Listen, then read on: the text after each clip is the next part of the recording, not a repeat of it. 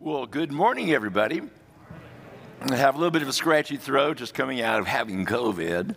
But my name's Charles Stone. If you're new, I'm the lead pastor. And we've been gone a few weeks and came back and ready to start ministering last week. But we're not able to, but it's great to be here with you. And today is actually a pretty momentous day for me. Oh, my water, yeah, thank you. Today is the last time I will bring a full sermon as a lead pastor. So it's a pretty big deal. Yeah, okay. Pretty big deal for me. If you are new, this has been public for several months. The board is working with a consultant in the whole succession process, transition process. And they're doing a great job at that. So it's been public for a while. Next week I will share bid, be my final Sunday on staff. Praise God, you were praying, many of you were praying. We sold our house within 2 weeks. That was crazy in this kind of market. We're moving to Laurel, Mississippi. It's where Cheryl grew up.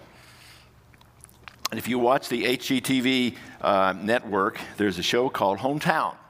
That's where we're moving. We're not moving into a hometown house, but that is where we're moving. So that's going to happen at the end of April. And Tiffany, our daughter, Tiffany, you want to kind of wave your hand there? She'll be staying here. So I expect she'll have a lot of adopted aunts and uncles. So I know she'll have a great experience here. Now, I'm not retiring from ministry, but I'm refocusing what I'll be doing.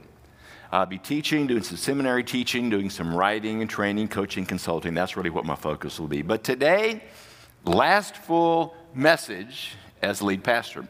What I want to do is I want to share with you 10 key learnings or values or insights that have profoundly impacted my life. So here's the big idea. I'm going to share 10 life lessons with you that have profoundly impacted my life for decades. Now, you may pick up on one or two of these that you may say, that resonates with me. And I think I need to begin thinking about maybe putting that into my life. So I hope that's what the end result will be, not just me sharing okay, here are my values and the things that have impacted me, but that maybe you'll pick one or two and say, Charles, that resonated with me. I think I'm going to begin to think about that one a little bit more. Now, I'm not sharing these in any order of priority, okay? It's not first one is the most important, not anything like that. However, there's one that's not actually in this list, but supersedes the list. It's the one that supports all of these 10. It's the absolute foundation. It's the absolute number one thing, and I'm going to illustrate it with this image. What is this? String of pearls, yeah, okay. So just imagine these 10 ideas I'll be sharing. Oh, by the way, let's see, so who is Neil or Kev? You're here. Let Mario know that it'll be 5 after 11. We're trying to work out where I'm in there last time, then be here after the service. So somebody go let Mario know it won't be 11:02, but 11:05. Okay, thank you, Corey. All right. So just imagine these things that I'll be sharing with you are a little pearl of wisdom. What ties all these little pearls together? It's this string that goes all throughout this necklace. And what that is the person and work of Jesus. If there's one thing that you prioritize over everything else in your life, my challenge is make it Jesus Christ as the very top priority in your life. So that's the common thread to all of these. It's not on the list, but it really is the number one priority. Okay, are you ready? Number one, don't waste your sorrows. Now, what do I mean by that? Well, it actually comes from a little paperback book I read part of it several years ago. It's called Don't Waste Your Sorrows, and the subtitle is this: New Insights into God's Eternal Purpose for Each Christian in the Midst of Life's Greatest Adversities. Now, let's just face it. Let's be honest. Life can be very painful, can't it? You can have these dreams and these goals and not meet them, and relationships fall apart, and your health falls apart, and things just don't turn out, and life is full of pain. Life is full of disappointment. Life is full of broken dreams. But we have a choice what we do with those. We can become better or bitter. We can become better by responding in Christ-like ways to those difficulties, trusting that God's at work, or we can become better at God or the person who brought on my pain. It's our choice. We can become better. It's what we decide. The direction we go is what we decide. Unfortunately, too many people have picked this option. They become bitter. Become bitter at God, become bitter at that person that didn't come through for them, that hurt them, that harmed them, whatever it is. And it's important to understand that bitterness, folks, is not a private sin. When we become bitter, it doesn't just stay within us, but it fans out. In fact, the writer of Hebrews put it this way. He says, see to it that no one misses the grace of God, and that no bitter root grows up to do what? Cause trouble, and what else? Defile who? Many. Who is many? People. It's those you care about the most, those closest to you. Bitterness is a devastating sin. It penetrates our whole being. It penetrates our relationship. So what I'm saying is, don't waste your sorrows. Allow the Holy Spirit to take that sorrow and allow God to redeem that. Become bitter. Better, not bitter. Number 2, lesson 2, live with integrity. Now, what do I mean by that? It's this idea of letting your private life match your public life, where you're not two kinds of people. You're not a pretender around people when you're in public, and you're somebody else in private. And I encourage you, as part of your spiritual growth, find a verse or two that becomes your life verse. I've actually picked a verse relates to this as my life verse. And here's what it is. It says, a noble man makes noble plans, and by noble deeds he stands. And there's a simple test. I want to encourage you to take this test, to know, to kind of have an idea, okay, where do I stand on this whole integrity thing? Here's the question I want you to ask yourself. Would I be willing, to what degree would I be willing to tell the person I love the most, or say my kids or my grandkids, this statement, watch my life and do as I do? That's your test. If you can tell that person you love the most, those kids, those grandkids, whoever that may be, hey, you know what, just if you want to know how to do life, just watch me. He's not being proud, because the Apostle Paul, he said this. He said the very same thing. He says, follow my example as I follow what? The example of Christ. So live with integrity. Walk in such a way that you would be willing to say to your person, your best friend, the person you love the most, hey, you know what, just follow my life because I'm trying to follow Christ's life. So live with integrity. Here's number 3. Be faithful in the small stuff. Now, let's just be honest. Life is pretty mundane, isn't it? Whether you believe it or not, a pastor's life is pretty common and normal. Every day, it's pretty much the kind of same things you do. Life is not full of a lot of excitement or life and death decisions, but you know what it is full of? A whole bunch of little tiny decisions. Every single day, we have to make small decisions. And if we respond to those small decisions with wisdom, guess what happens when the big decisions come? They're going to come easier. And you're more likely to land on the right decision because you made decisions all along the way. In fact, Jesus said this. He says, whoever can be trusted with very little can also be trusted with much. It's this principle here, being faithful in the small stuff. And whoever, and the flip side's true as well. And whoever is dishonest with very little will also be dishonest with much. One of my favorite devotional writers is Oswald Chambers. Most for his highest is his primary book he's known for. And here's what he says. Just read this to yourself.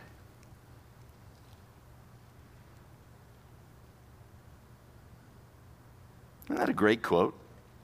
He says, the test of our lives and our character is not what we do in the exceptional moments of life, which are kind of rare, but what we do in the ordinary things. So be faithful in the small stuff, in those little decisions. Here's lesson 4. Be a generous giver. And I'm going to share this with you. I'm not trying to boast or anything like that, but I just want you to know that when I brought a message on giving and tithing and challenged you to do that, Cheryl and I have committed to that. Since we've been here, every time I get that check deposited into my account, although I don't put something in the plate, it's done automatically through my bank, we have joyfully tithed plus to West Park. And you know what we found out? You can't outgive God. You really can't outgive God. You give, he blesses. You give, he blesses. In fact, the Apostle Paul wrote this. He says, remember this, whoever sows sparingly, that's kind of the stingy person, will also reap sparingly. Stingy giving results in stingy living. And whoever sows, the opposite here, generously will also reap generously. Each man, woman should give what he has decided in his heart to give. And this is a real key. When we give, it's got to be a heart thing. Not reluctantly or because you have to under compulsion, for God does what? He loves a cheerful giver. Now that's actually a puzzling statement. Doesn't God love everybody? Yes, he loves everybody. So I'm not exactly sure what it's saying here, but I believe it's something like this. There's this kind of special disposition in God's heart toward a person who freely and generously gives. Don't know what all that entails, but it's a good thing for sure. And let me say, God is blessing our church. I mean, we got baptisms. 4 of the last 5 weeks, not that numbers are everything, 4 of the last 5 weeks, our attendance has exceeded 1,000. That has never happened in the life of West Park. That's in the middle of coming out of COVID. That's in the middle of a pastoral succession. You can't give any other credit except to what God is doing. And you know what it takes to do that? Your resources. So I hope you'll be a generous giver. Here's number 5, being known as a grace-filled person. Now, what is grace? The theological term for grace is God's unmerited love and favor toward us, sinners, because we've broken God's law, we're separated from God. God made a way, sent his son Jesus to die on the cross for us, and the day and promises new life and forgiveness to all who place their faith in him. That's grace. But what does grace look like in day-to-day living? How do we kind of live out that? Well, you know how we do that toward each other? Is we treat others as they should be treated. It's God who wants us to treat them, not how they deserve. That's what living out this grace-filled life is. And I want to suggest 4 simple, practical ways to live out a grace-filled life. Say thank you a lot. Just say thank you a lot.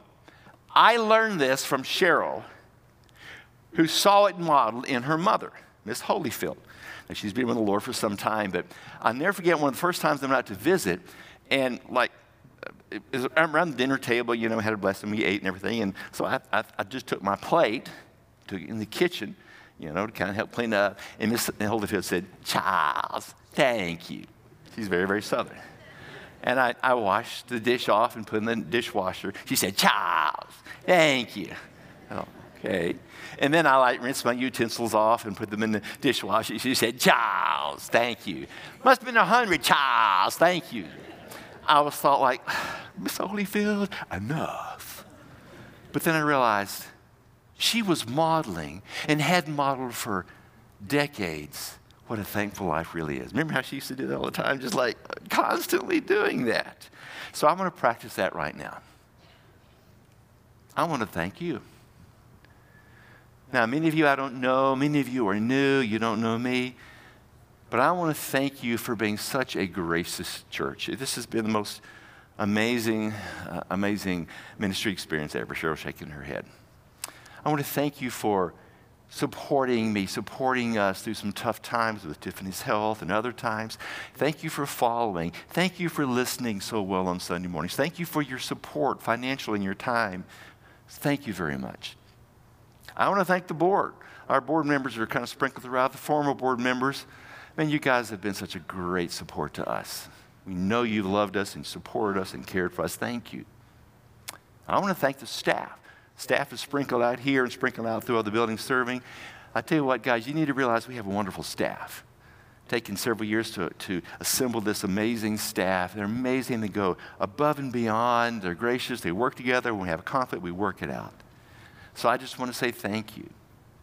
And I really believe a grace-filled person exhibits that quality of saying thank you a lot. Here's a second one.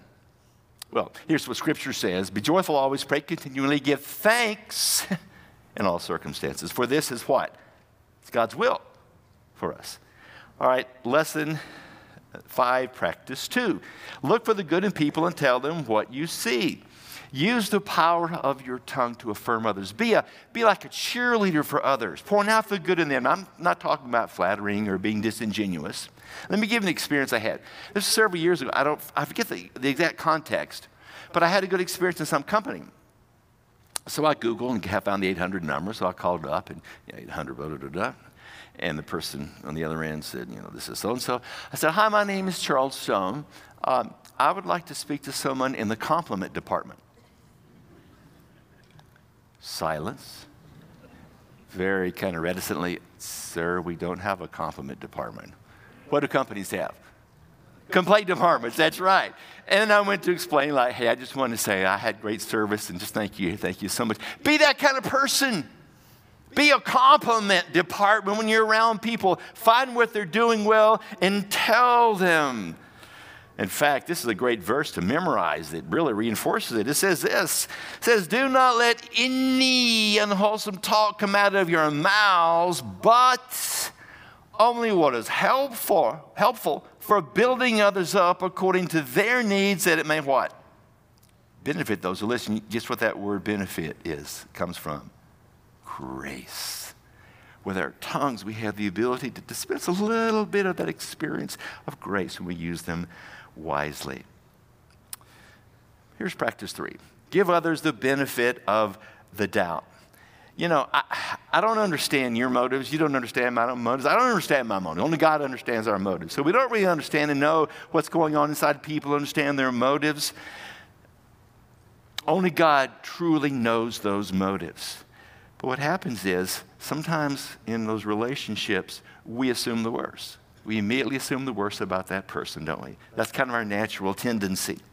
But Peter says this. He says, above all, love each other deeply because love covers over a multitude of sins. Now, let me give you a little suggestion, a little acronym to help you remember to give others the benefit of the doubt instead of assuming a malicious intent. Here it is. API. Assume positive intent.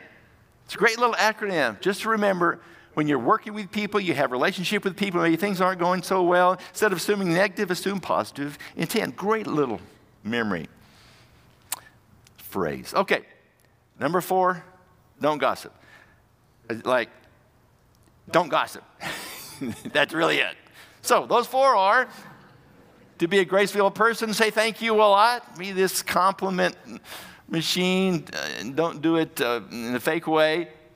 Look for the good in people and tell them what you see. Give others the benefit of the doubt, API, and then don't gossip. All right, here's the next one. Seek understanding before being understood. As I looked over my life, I would avoid so much anxiety and rumination and worry if I really had sought to understand that person before getting my opinion across, getting my words out. We do that often, don't we? We're in this kind of tense relationship with somebody, and they're talking, but we're not really listening because we want to get out what we want to say. We're too busy telling others what we want to think. But here's what James says. It's pretty convicting. James 1:19 says, my brothers, take note of this. Everyone should be quick to do what? Say it with me. Listen. Slow to what? Speak. And slow to what? Become angry. To seek understanding before being understood is really just zipping it. And listening for understanding. I'll tell you what, you'll avoid a lot of pain. And I really like this next one. Laugh a lot. Did you know that in the Bible, words like joy and happiness and laughter and related words shows up 275 times plus? It's an important attribute. Jesus modeled this. Look what was said about Jesus. The Son of Man came eating and drinking. In other words, he hung around with lost people and enjoyed being in their company. But the religious legalist says, here's a glutton and a drunkard, a friend of tax collectors and sinners. But it says, but wisdom is proved right by her actions. You see, Jesus never compromised his integrity. He never compromised his morality. He was perfect. But I believe Jesus, when he went to these parties, he was the life of the party. I think he could tell jokes, not dirty jokes, not off-color jokes, that put people into stitches. In fact, I have this picture a little plaque on my wall. Isn't that great? You see, oftentimes when the picture you see of Jesus is kind of dour, sour face, Jesus was perfect. He experienced joy perfectly. And if you're a joyful person, guess what you're going to do? You're going to laugh. I'm not laughing at people or at their expense. I love to laugh. I love laughing at my own jokes. Did you know that laughing is good for you? Did you know to form a frown it takes 43 muscles and only 17 to smile? And I read this morning. It was on the internet. Did you know, this is from a study from the UK, you know what dad joke is? It's corny jokes only dads laugh at and kids go like, oh. Telling dad jokes is good for your kids. That's what the survey said. So kids, get ready for some more dad jokes. Dads, put those dad jokes out there. Now, I want to just be real frank with you on this. Just listen real carefully. If you've been around a while, most of you know I have a very highly honed sense of humor. It is so highly honed that it goes over most people's heads. And I understand, I get my joke. I think it's funny, not everybody else does. As my son reminded me a while back, he said, Dad, you need to understand, when you tell a joke and people laugh at your joke, it's a courtesy laugh. You know what a courtesy laugh is? When your friend tells you a joke that's not funny, but you don't want to hurt his feelings, and you go, That's the courtesy laugh. Okay, now here's my point. Not really all seriousness. Listen, when the new guy comes, he may not be the total package. He may not have as a highly honed sense of humor as I do. His jokes may not be as funny as mine are. Give him a lot of courtesy laughs. Okay. Say, I will charge. Raise your right hand, say, I will. Okay, we've got a few doing. All right, so laugh a lot. Here's a good one here. Trust God's heart even when you don't see his hand. This is life sometimes. It seems like God's not around. When you're going through difficult times and you pray, you're like, God, why, what's happening here? Why is this happening? And I forget who described this. I think it was an old saint in the 18th or 19th century. It's called the betrayal barrier.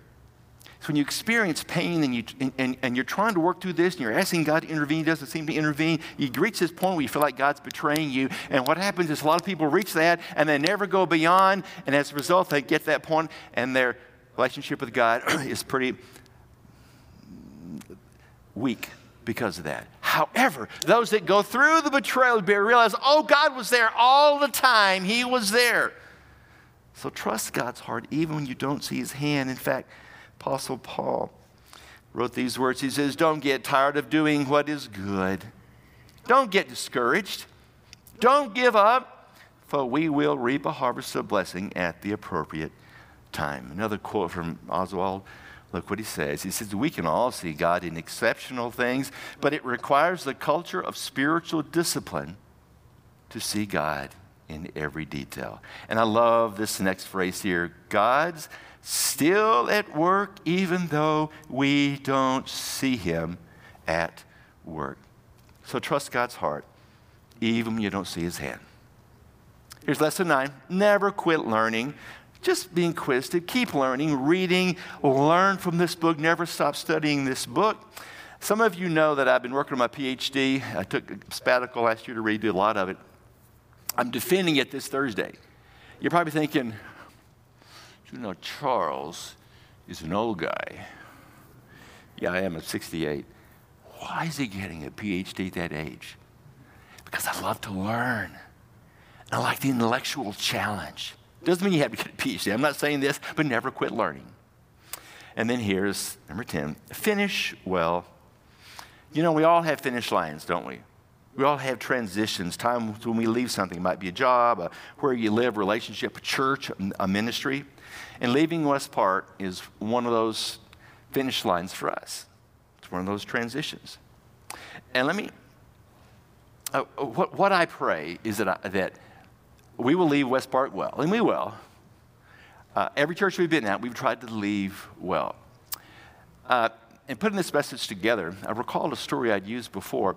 It was in July 26, 1981, the 10K Pepsi Challenge in Omaha, Nebraska.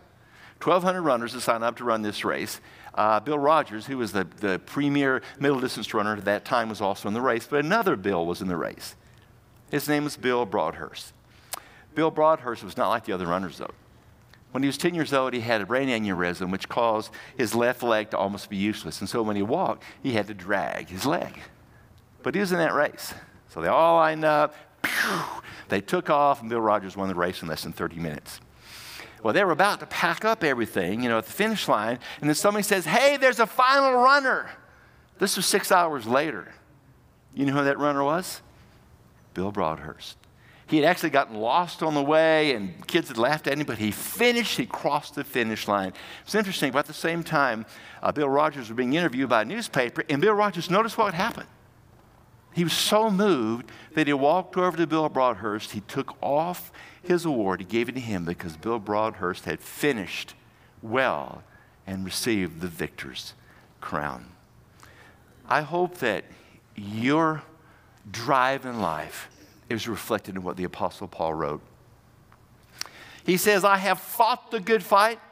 I have finished the race. I have kept the faith. Now there is in store for me the crown of righteousness, which the Lord, the righteous judge, will award to me on that day, and not only to me, this is just for the Apostle Paul, but also to all who have longed for his appearing. I don't know about you, but I want to finish West Park well. I want to finish life well, because one day I want to stand before Jesus and hear him say these words, well done, good and faithful servant. Remember who this person is, but she wrote a real great little statement about a graceful exit. She says there's a trick to the graceful exit. It begins with a vision to recognize when a job, a life stage, a relationship is over and let it go.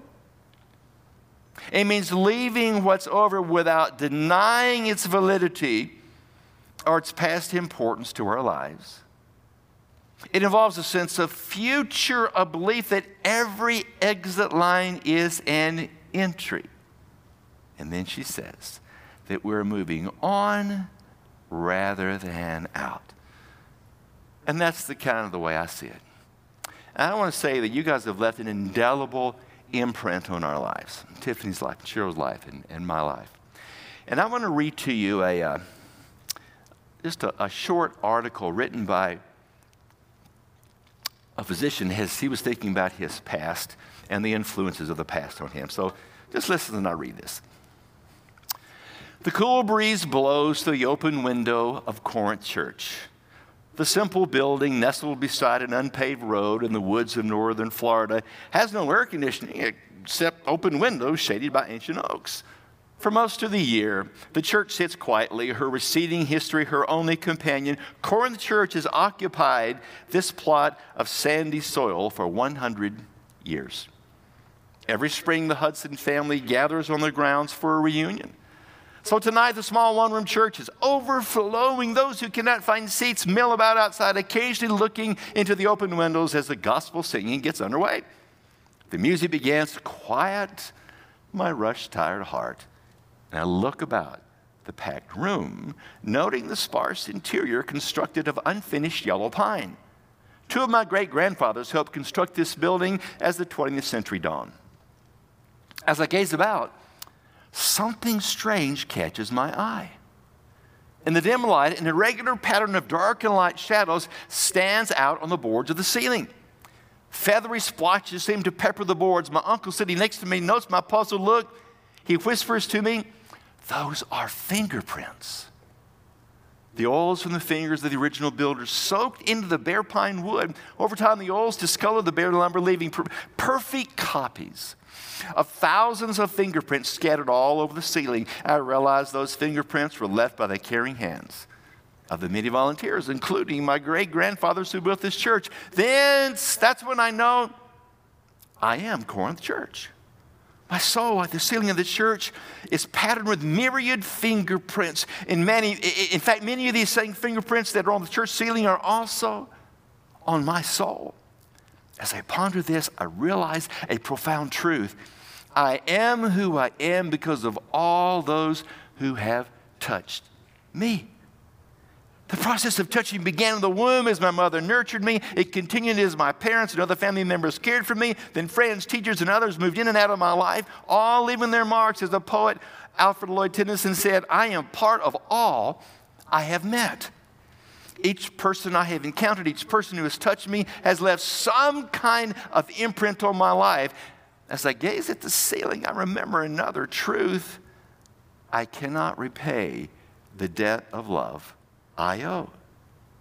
I cannot repay God for loving me into existence. I cannot repay him for redeeming me even when I forget him and rebel against his will. I cannot repay my mother for birthing me. I cannot repay my parents for the time and energy they spent on me when I was helpless and vulnerable. I cannot repay my teachers and mentors for teaching me truth. My medical knowledge and skills, I realize, are the gifts of many who gave of their career, time, and energy to teach me. I cannot repay my friends who have nurtured me and affirmed me and pushed me, who have always been there when I needed encouragement and affirmation. I certainly cannot go back and repay my great-grandparents whose bodies rest in the graveyard nearby for their sacrifice to this little church and to their posterity, including me. Then I realize another truth. Don't miss this. I cannot repay, but I can pass on to others what I've been given.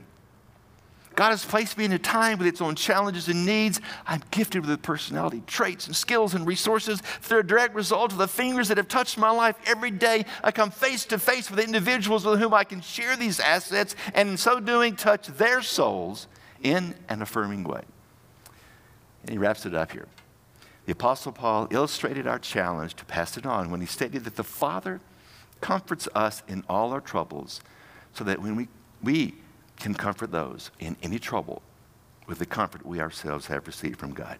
And he says, as I reach out to touch others, I am again touched myself. In fact, I cannot touch without being touched. It is one of God's gifts of grace that as we open ourselves up to each other and reach out in love, we continue to grow and find the ultimate reward for being. And then his last statement is this: I leave Corinth Church with a new resolve to leave my God-inspired fingerprints on the souls of each person I meet.